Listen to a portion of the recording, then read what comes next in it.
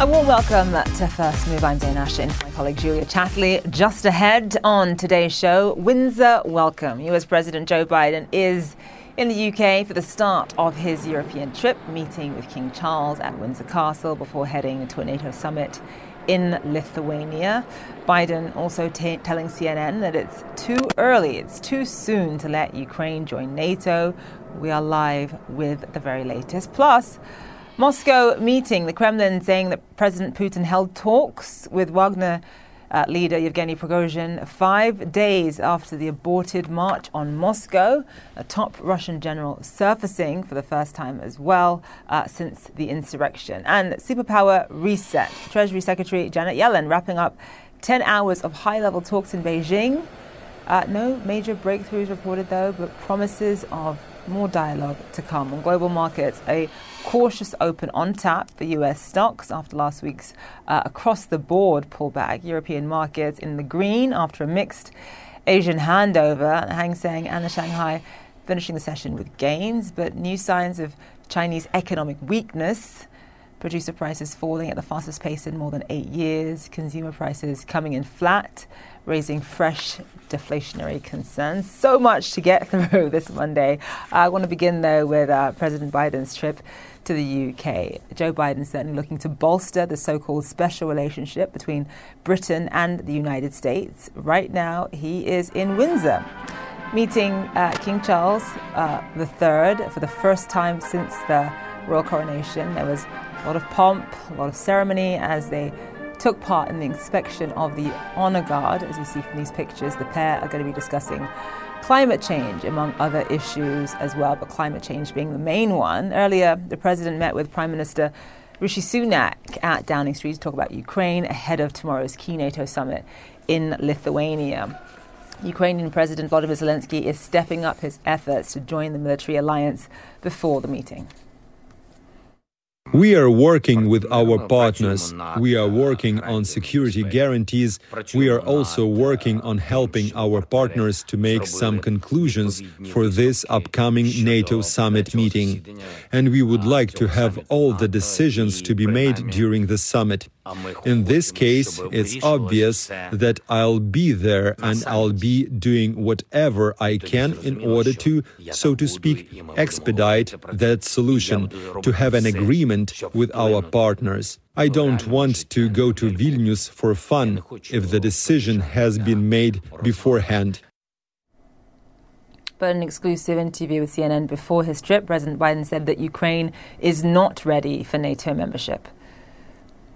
I don't think there is unanimity in NATO about whether or not to bring Ukraine into the NATO family now, at this moment, in the middle of a war. And Nick Robertson joins us live now. So just in terms of President Biden meeting with Rishi Sunak, just walk us through how much division there is in terms of the timeline of Ukraine joining NATO, i.e. if there is a fast-track way for Ukraine to join NATO, and also the issue of cluster munitions as well. Yeah, the issue of cluster munitions did come up. It was always going to come up because there was, they both have different views. The countries have taken different positions. The US is not a signatory to the Convention on Cluster Munitions, and President Biden took that decision just before the weekend to send cluster munitions to Ukraine because they are very short of munitions they need, that are available to send. The UK and many other countries that are allied with the United States are signatories to that convention. It's a convention that says you can't produce or provide or even encourage others to use. And to that point, going into the meeting today at Downing Street, Rishi Sunak was asked if he was going to raise the issue of cluster munitions, and afterwards his press spokesman said yes.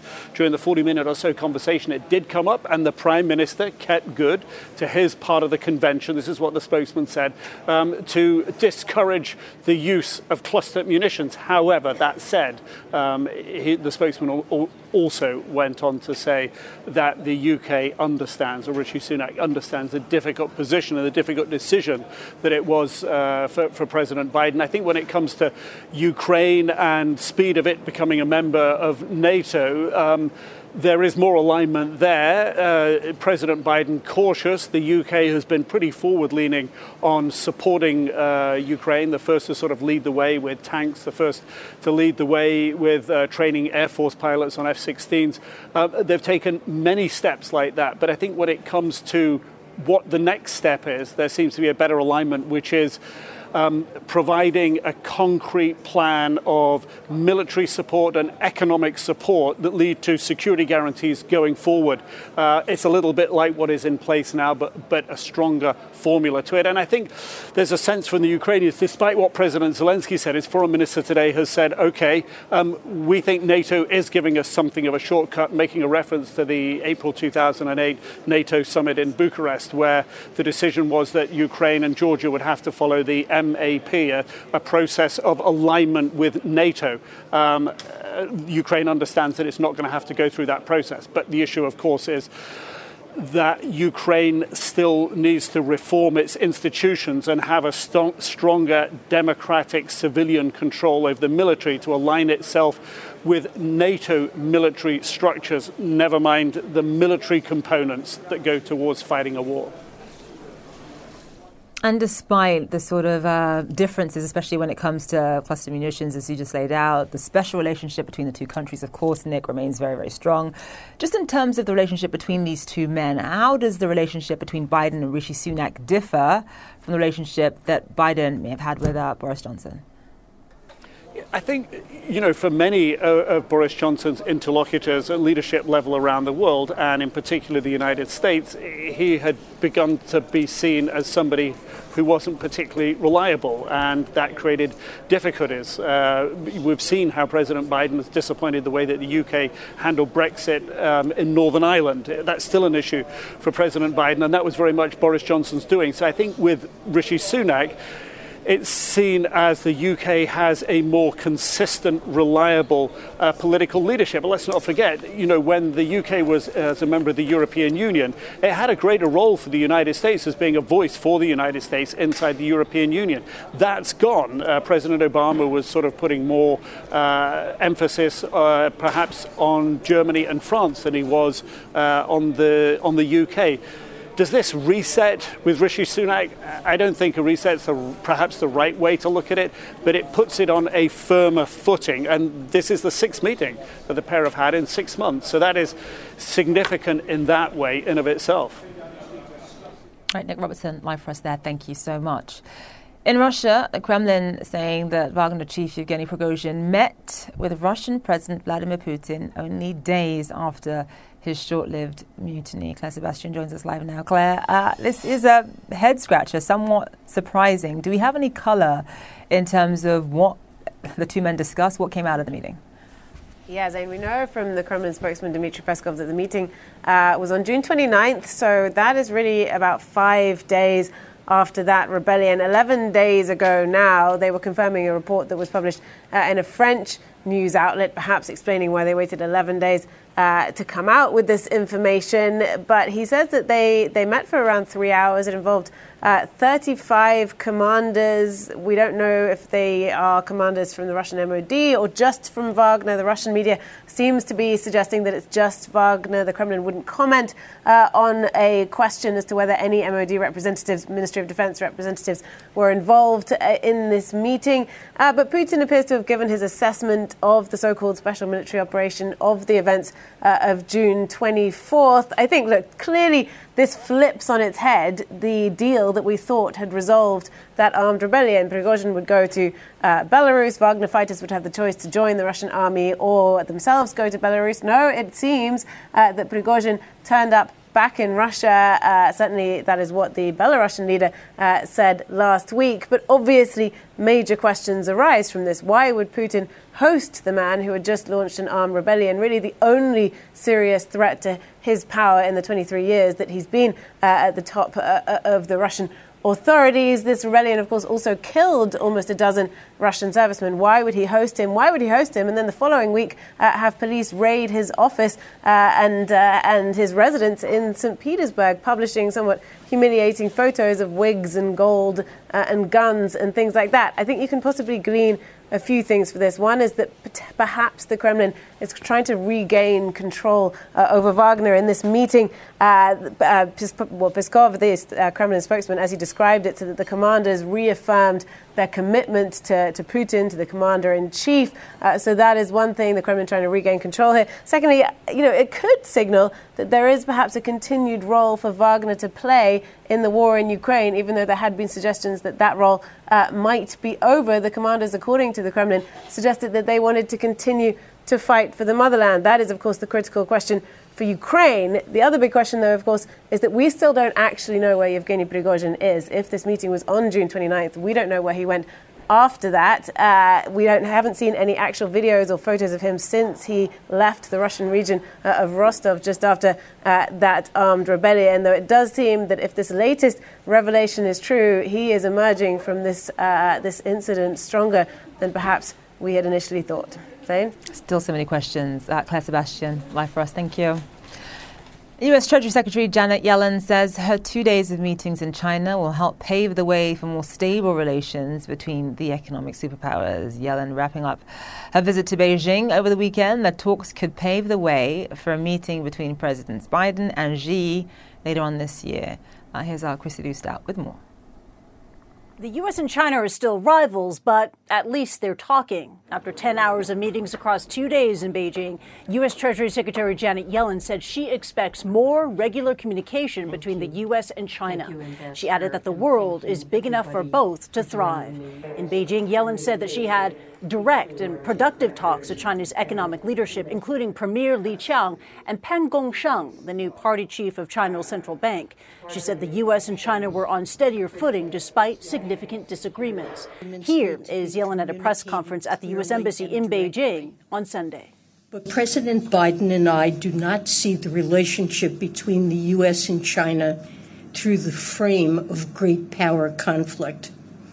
We believe that the world is big enough for both of our countries to thrive. Within hours of that statement, President Biden had more pointed comments to make about Chinese leader Xi Jinping in an interview with CNN's Fareed Zakaria. Do you think he wants China to replace the United States as the leading power, the defining power? Oh, yeah, I think he does. I mean, I'm confident he wants to have the largest economy in the world and have the largest military capacity in the world. Yellen's trip marked the second visit by U.S. cabinet official to Beijing in recent weeks as U.S. seeks to stabilize the rocky relationship. Tensions have flared over trade, targeted sanctions, and access to technology like semiconductors. The U.S. has curbed China's ability to acquire advanced microchips, fearing that they could have military applications. Yellen reiterated that the U.S. is not seeking to decouple from China, which would be, quote, disastrous and destabilizing. But she added that the U.S. would continue to protect its national security interests. Chinese state media described the talks as productive and said that overstretching of national security does no good to normal economic and trade relations. The diplomatic push comes ahead of an expected visit by U.S. climate envoy John Kerry to restart global warming talks and a possible meeting between Biden and President Xi at the G20 in New Delhi or at APEC in San Francisco in November. Christy Lustout, CNN, Hong Kong. Meantime, a horrific knife attack in southern China. A man allegedly killed 6 people outside a kindergarten. State media reports 3 children are among the dead here. Anna Corrin joins us live now. So, Anna, this is not the first time we've seen this sort of incident in China, but just walk us through whether or not we know exactly what the motive was here. Yeah, it's absolutely disturbing what took place early this morning in China, Zane. We understand a man fatally stabbed 6 people with a knife outside a kindergarten in southern Guangdong province. Now, according to state media, the victims were 3 children, 2 parents and 1 teacher. 1 person was wounded. We don't have the ages of any of those victims. Now, CNN has blurred the images that you're seeing of lifeless bodies lying on the road. Emergency crews were quick to act, but unable to save the victims. They all perished at the scene. Police arrested a 25-year-old man from Lianjian County. He's from the same place where the kindergarten is located. Now, he's been taken into police custody and an investigation is underway. Authorities, Zane, have released very few details about the fatal stabbings other than to say that this attack was intentional. Now, guns in China are strictly controlled and out of reach for most people, but knives have become common and an accessible weapon. In recent years, there have been a spate of mass stabbings at schools targeting children across China. Let me go through some of them for you. In August of last year, 3 people were stabbed to death and 6 wounded at a kindergarten in China's southern Jiangxi province. Back in April 2021, 2 children were killed and 16 wounded in a stabbing attack at another kindergarten in southwestern Guangxi. And then back in June 2020, 37 children and 2 adults were wounded in a knife attack at an elementary school in southern China. Zane, China has very low rates of violent crime compared to the United States, compared to the West, but these horrific knife attacks, often targeting, the youngest of victims, young children at kindergartens, are incredibly disturbing. Absolutely. Anna Corin live for us there. Thank you so much. All right, still to come, strengthening the so-called special relationship between Britain and the United States. Now, President Biden's trip to Britain will be read around the world. Plus, Prime, the energy drink founded by YouTube stars, is in the spotlight over its caffeine content. We'll explain all the controversy later on in the show.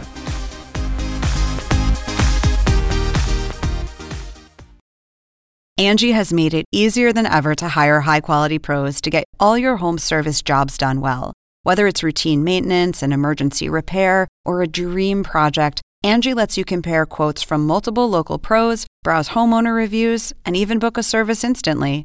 Angie's been connecting people with skilled pros for nearly 30 years.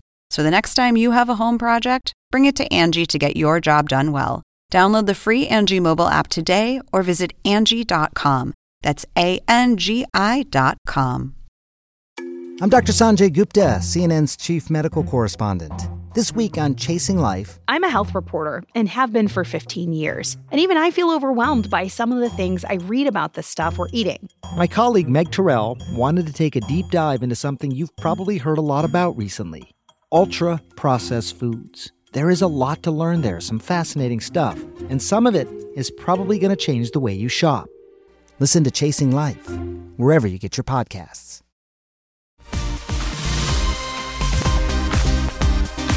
All right, as you've heard, it's certainly been a busy day for President Biden, who's wrapping up his trip to the UK. Right now, he is in Windsor, meeting the King for the first time since Charles's coronation. Earlier in London, the President met with Prime Minister Rishi Sunak to discuss Ukraine and NATO. Speaking in the Downing Street Garden, Mr. Biden described his relationship with the UK as rock solid. He's now preparing to travel onwards to the NATO summit in Lithuania. Max Foster is joining us live now from Windsor Castle for us. So, Max, just in terms of this meeting between King Charles and President Biden, the King obviously is not supposed to weigh in on current affairs or current events. They are going to be talking about climate change. How much will Ukraine feature as a topic of conversation, even just sort of superficially? Well, I think it could possibly get in there on the basis that King Charles has been really outspoken about Ukraine and the unprovoked attack on Ukraine that he describes Russia inflicted on that country. So on that level, perhaps he may discuss what might be done about that. But I don't think he'll go into any more detail than that, because there are fundamental differences between the UK and US governments on that have emerged only in recent weeks. Cluster bombs, for example, which is something that Britain doesn't support. That's what the US is supplying to Ukraine.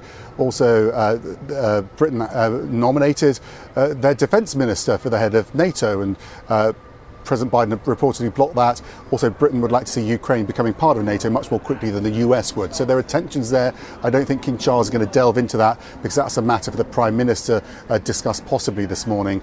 The climate meeting, though, is interesting, though, because you can imagine in the past the Queen would have similar meetings like this, Queen Elizabeth II, the late Queen, and they would go retire into the castle and they would have a tea.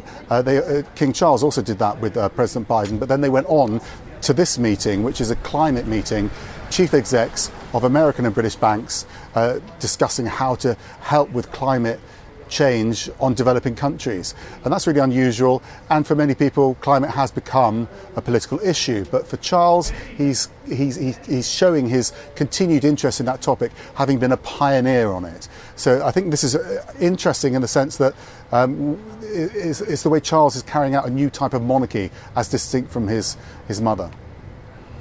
And speaking of his mother, President Biden met Queen Elizabeth, I believe around 2 years ago, 2021, on the back of a G7 summit. Just explain to us how that meeting between Biden and Queen Elizabeth is going to be different, or was different rather, from this meeting taking place right now with King Charles. Well, there's a different tone. I think that the Queen in many ways transcended monarchy because she was the longest serving head of state in the world, and so many other heads of state would look at her, would love to have that picture with the Queen, because she was this historic figure that defined and punctuated so many different phases of history. So that's what she represented, and I think that one of the reasons she kept her discussions confidential was to allow other heads of state to ask her really frank and honest questions, which everyone knew wouldn't leak. I think it's different with Charles. He's been around for a long time as well. The first serving president that he met was President Eisenhower in 1959. So he does have that experience, but not such a towering legacy. He's very early in his monarchy, so he's handling things slightly differently.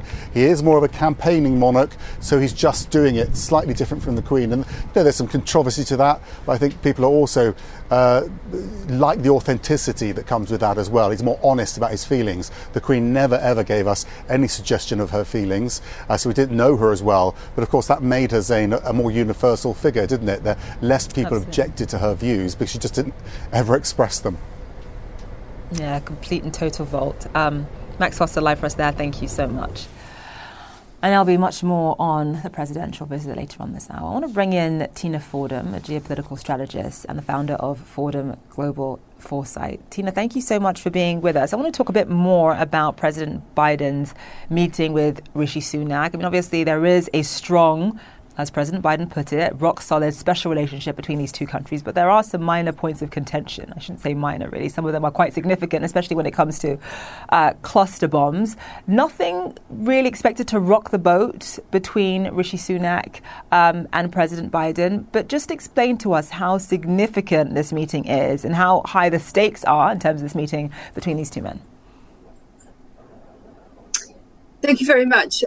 It's a meeting which probably has a greater significance here in the UK for Prime Minister Rishi Sunak and his government. I think for the US, nobody would put it this way, but it really is an important stopover on the road to Vilnius for the NATO summit.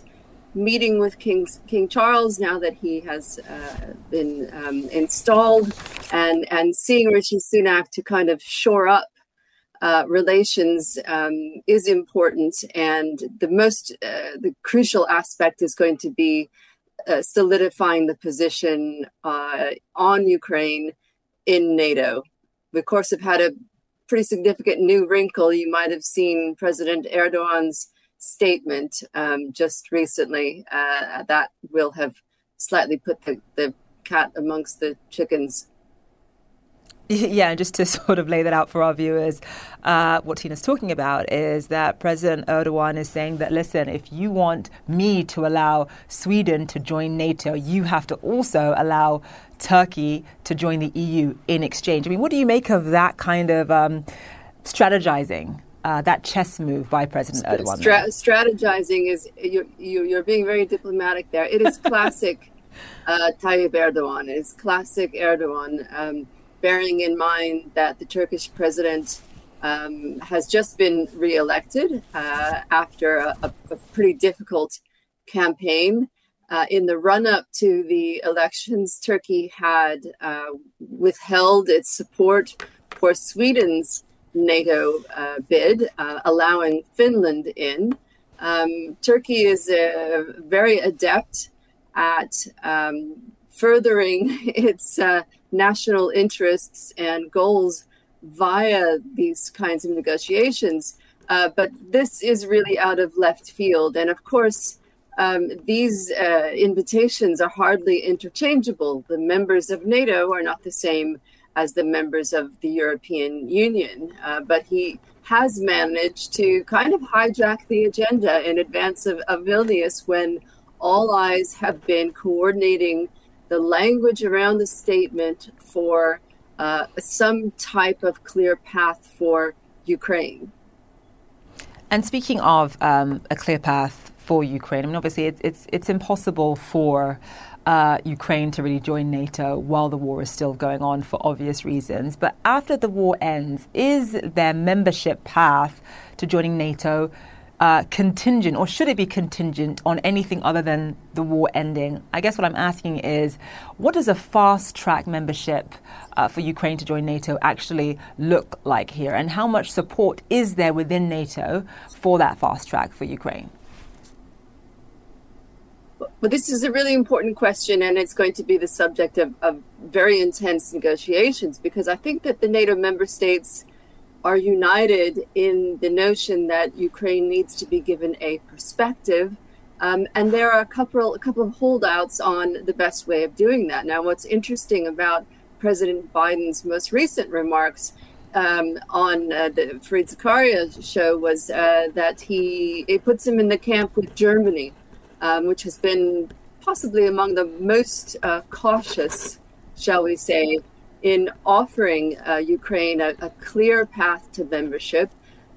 I think it's safe to say the majority of the NATO member states, certainly the Baltic states and Poland and a few others, have come to the view that a clear path is necessary for not only for Ukraine to maintain what remains of its territorial integrity, but to prevent the risk of further Russian interventions elsewhere, which is very live and something that the Baltic states and Poland had been warning about for many years, frankly falling on deaf ears. So once the war is over, I mean, what sort of if there is no sort of fast track, if Ukraine has to go the slow route, for example, what are the other preconditions that they still need to fulfill? I mean, President Biden touched on this idea of corruption. There are several others, though. What has Ukraine already fulfilled and addressed, and what is still left on the table? Listen, I think we need to appreciate that many of these criteria are fundamentally political in nature. We also saw this, although I just said it's a different process with EU enlargement. Ukraine has shown that it's got the military prowess, the commitment to be a contributing member. That's what it's campaigning on. There is debate, for example, on whether the war needs to be over, and also the point on territorial integrity. Some have pointed out that West Germany at the time was able to join NATO, even though it was divided from East Germany. So there is going to be a lot to discuss, and they're going to have to find this balance between being encouraging and supportive of Ukraine without giving a too fast of a signal, because they want to encourage reforms, and Ukraine has plenty of reforms to make, but that's what makes the NATO accession path different from EU accession, which I would expect to take a much longer time. And, coming back to Turkey has been a candidate for EU accession for an exceptionally long time. Progress slowed to a halt. Erdogan's taken the chance to remind everyone, and also trying to draw a bit of a contrast between Turkey and Ukraine in that respect. Right, Tina Fordham, live for us there, founder of Fordham Global Foresight. Thank you so much. Appreciate you having you on the show. All right, so to come here on First Move, Ukraine seemingly on a fast track membership to NATO, possibly what the government is looking for ahead of a meeting in Lithuania.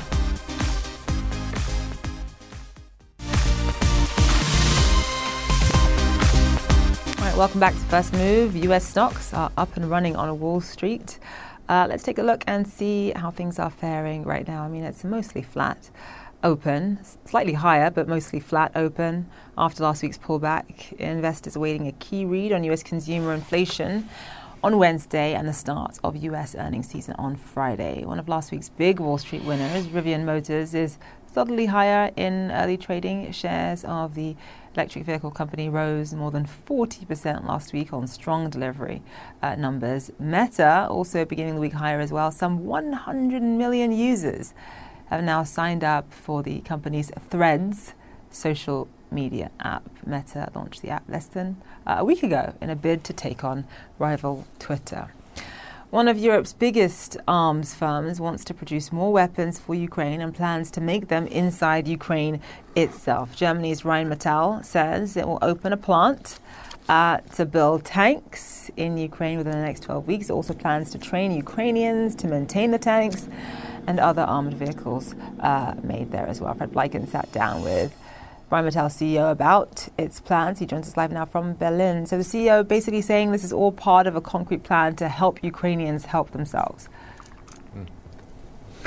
Yeah, that's exactly what he's saying. One of the things that he was saying was that they plan to open a workshop and then later possibly also a factory to help the Ukrainians themselves to manufacture arms. But one of the things that he also said, Zain, in the short term, which is a big need, which also the international community has said as well, is that the Ukrainians need more ammunition. One of the reasons apparently why they're having some trouble advancing right now in the south and the east of Ukraine is a lack of ammunition. And that's also one area where the CEO of Rheinmetall told me that his company is ready to vastly expand their production. Let's listen in. I think it's very important that we help the Ukrainians, that they are independent. They have to help themselves. If they always have to wait that Europeans or Americans help them over the next 10 or 20 years, I think that's not possible. So what we have to do is we have to give them technology on NATO basis. And over the next 2 to 3 months, we will open the first workshop in Ukraine, in the western part of Ukraine, and then they can maintenance their vehicles by themselves. So workshop means maintaining Western vehicles. What sort of production do you think could be possible? Thinking of tanks, for instance, armored personnel carriers and the like. The first idea is really APCs. On the APC side, as you know, we have Fox technology, 100% under control, and this 6x6 vehicle would be a very good vehicle for the Ukrainian army. So at the moment, 10 mortars per month we are able to deliver, and we deliver a lot of Leopard 2A force. Over the 12 months, we will deliver 250 vehicles, which is a lot. But there is more need for ammunition, because the lack of ammunition is much more important than the lack of vehicles. The ammunition is a huge deficit right now for the Ukrainians. They talk about it a lot. Where can you help? We help them, and the capacity we have is huge. Rheinmetall has the biggest capacity for tank ammunition. We produced this year 150,000 rounds. We are able to produce 240,000 rounds. By far the biggest capacity worldwide. We will deliver, and we deliver also now, the Ukrainian forces. The second point is, and this is the biggest need, artillery ammunition. On the artillery ammunition, we produce 100,000 of rounds, and the capacity of next year will be 600,000. So if you see that the need is 1 million, Rheinmetall could deliver, if we deliver only the Ukrainian 60% of the need. So can you ramp that up quickly also? We ramped it up. We invested. You've already been in that process. Because we know that for artillery ammunition, or generally for ammunition, gunpowder has to go through a certain process before it can be turned into shells. We are the biggest producer of gunpowders, and this is also a point. If we are able to produce 600,000 rounds, I think that's a huge help for the Ukrainians. What are some of the things where you've maybe found weak points, stuff that you might need to change, stuff that might need to be improved? Are there lessons learned? The Ukrainians now need land system stuff. They need ammunition, conventional ammunition, because all people and all governments thought it is impossible to have a conventional war. We have a conventional war in Europe. The second point is, if you have boots on ground, you need highly protected equipment. Highly protected means you must be protected against UAVs, against drones. So on the tank side, it's quality. On the ammunition, this is a very important thing also, is quantity. Do you think that European nations, because you were talking about things like ammunition stocks, generally militaries in Europe, do you think that they've understood how much the security in Europe has changed? Are they prepared in case something like this escalates, in case they are attacked? At the moment, they are not.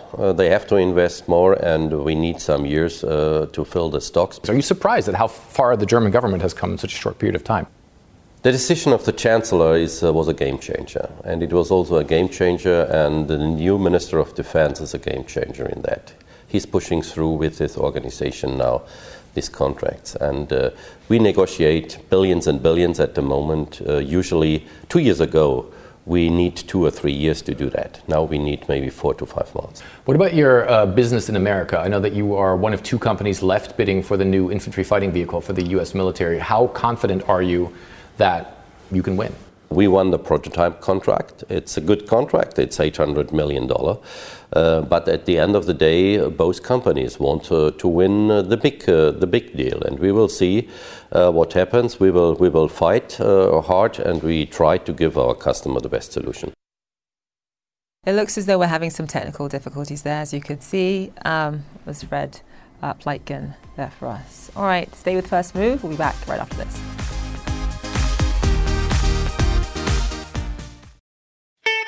I'm Ina Garten. Welcome to Be My Guest, the podcast. One of the best gifts you can give friends is spending time together. But what's even better than that? Cooking with them. On Be My Guest, the podcast, new friends and old stop by my barn for some conversation and great cooking. We talk about food, life, and everything in between. Listen to Be My Guest, the podcast with me, Ina Garten, and join us wherever you get your podcasts.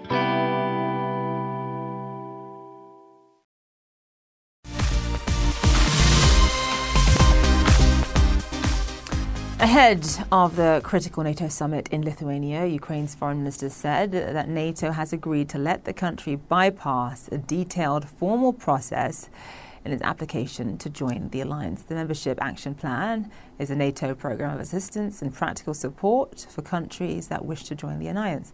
It can be a lengthy process. On the eve of the Vilnius summit, the head of President Zelensky's office said, quote, "We work intensively. The position of Ukraine will be substantive.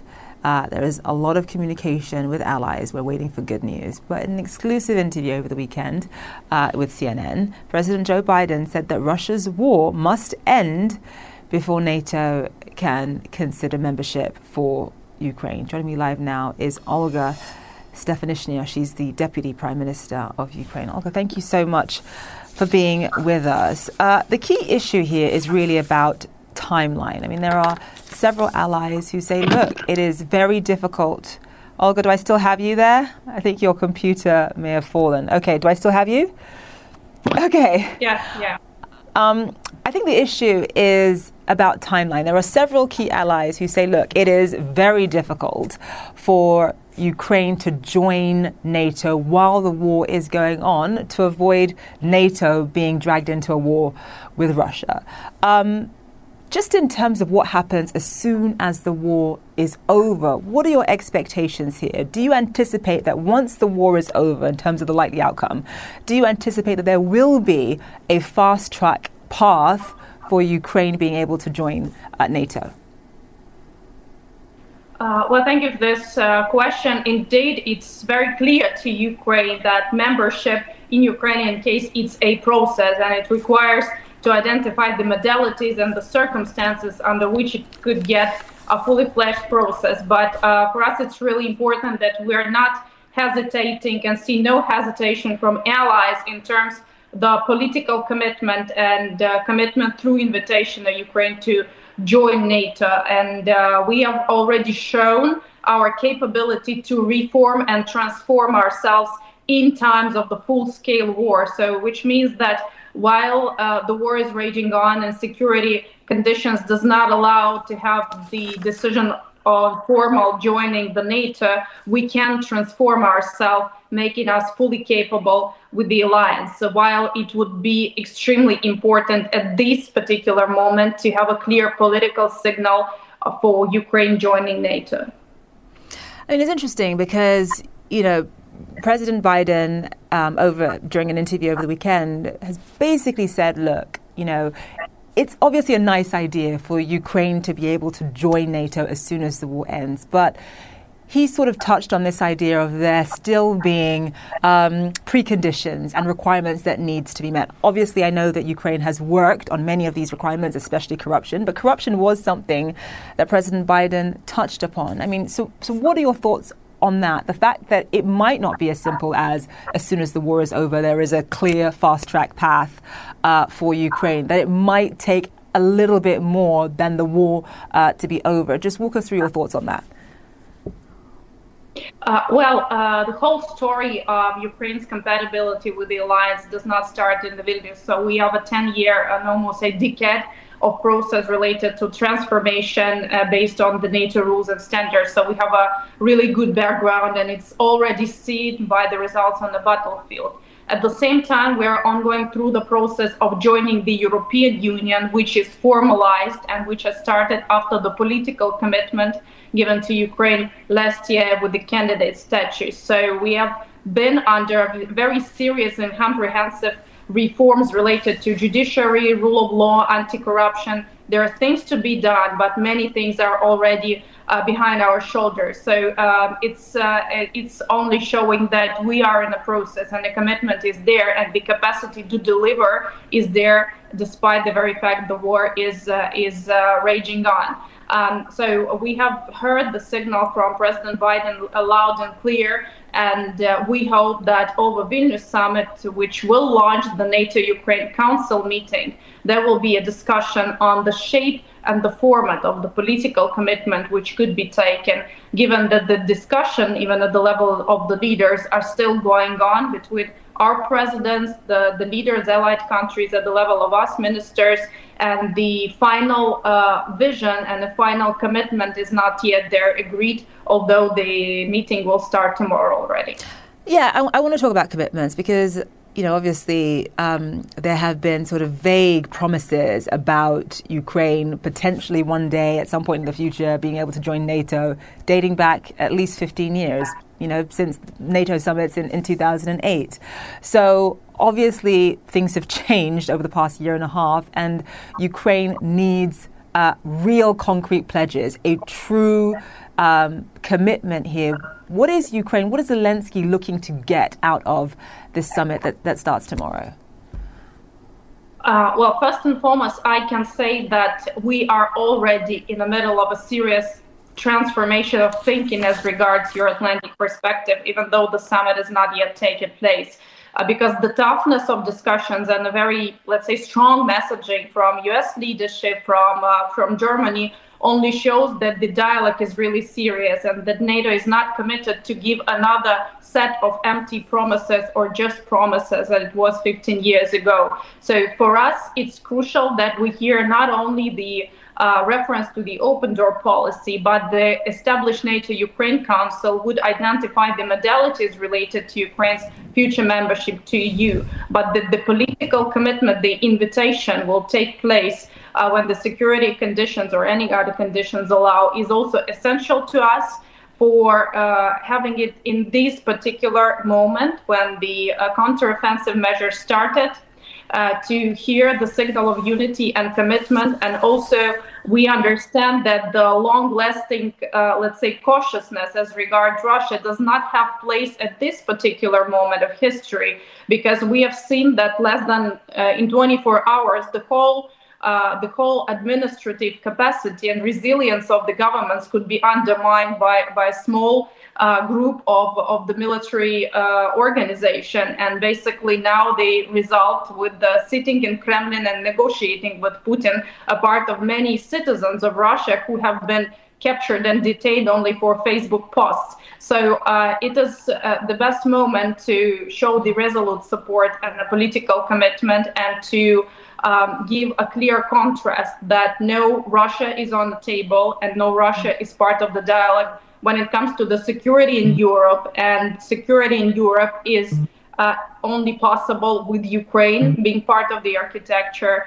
And I think that it is vital that it's not only the voice of Ukraine, it's the voice of all Bucharest 9 and eastern flank of NATO, who's been clear and standing on its position that security in Europe and secure eastern flank will not be completed without Ukraine being part of the architecture. All right, Deputy Prime Minister Olga Stefanishyna, thank you so much for being with us. We appreciate it. All right, coming up, Prime Problem, an energy drink loaded with caffeine and promoted by YouTube influencers is causing concern on Capitol Hill. A Prime Primer just ahead.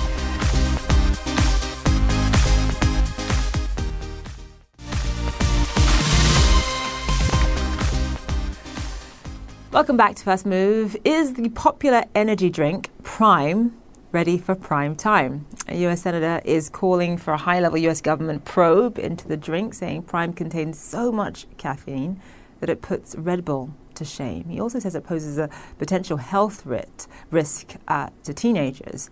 CNN has reached out to Prime for a response and has not yet heard back.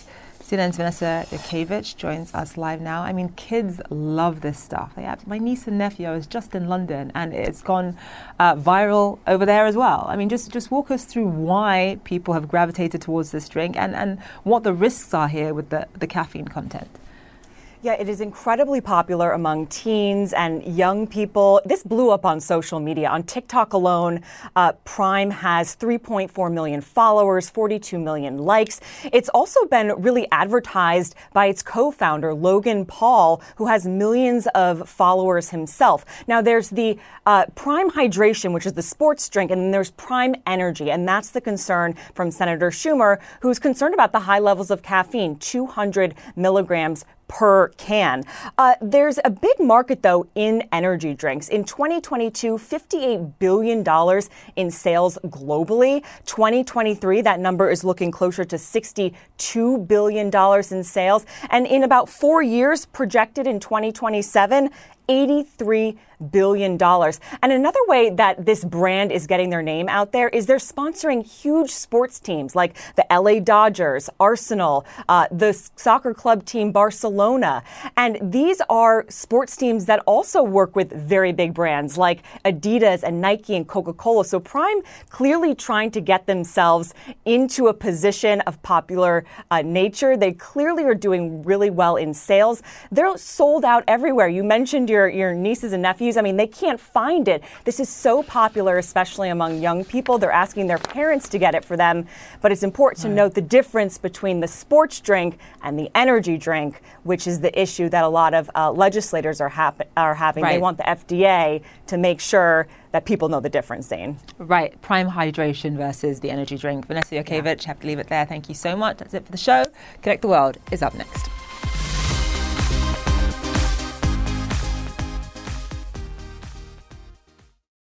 I'm Dr. Sanjay Gupta, host of the Chasing Life podcast. In honor of our 10th season, we want to hear from you. Leave us a message at 470-396-0832 and tell us how you chase life. It could be used on an upcoming episode.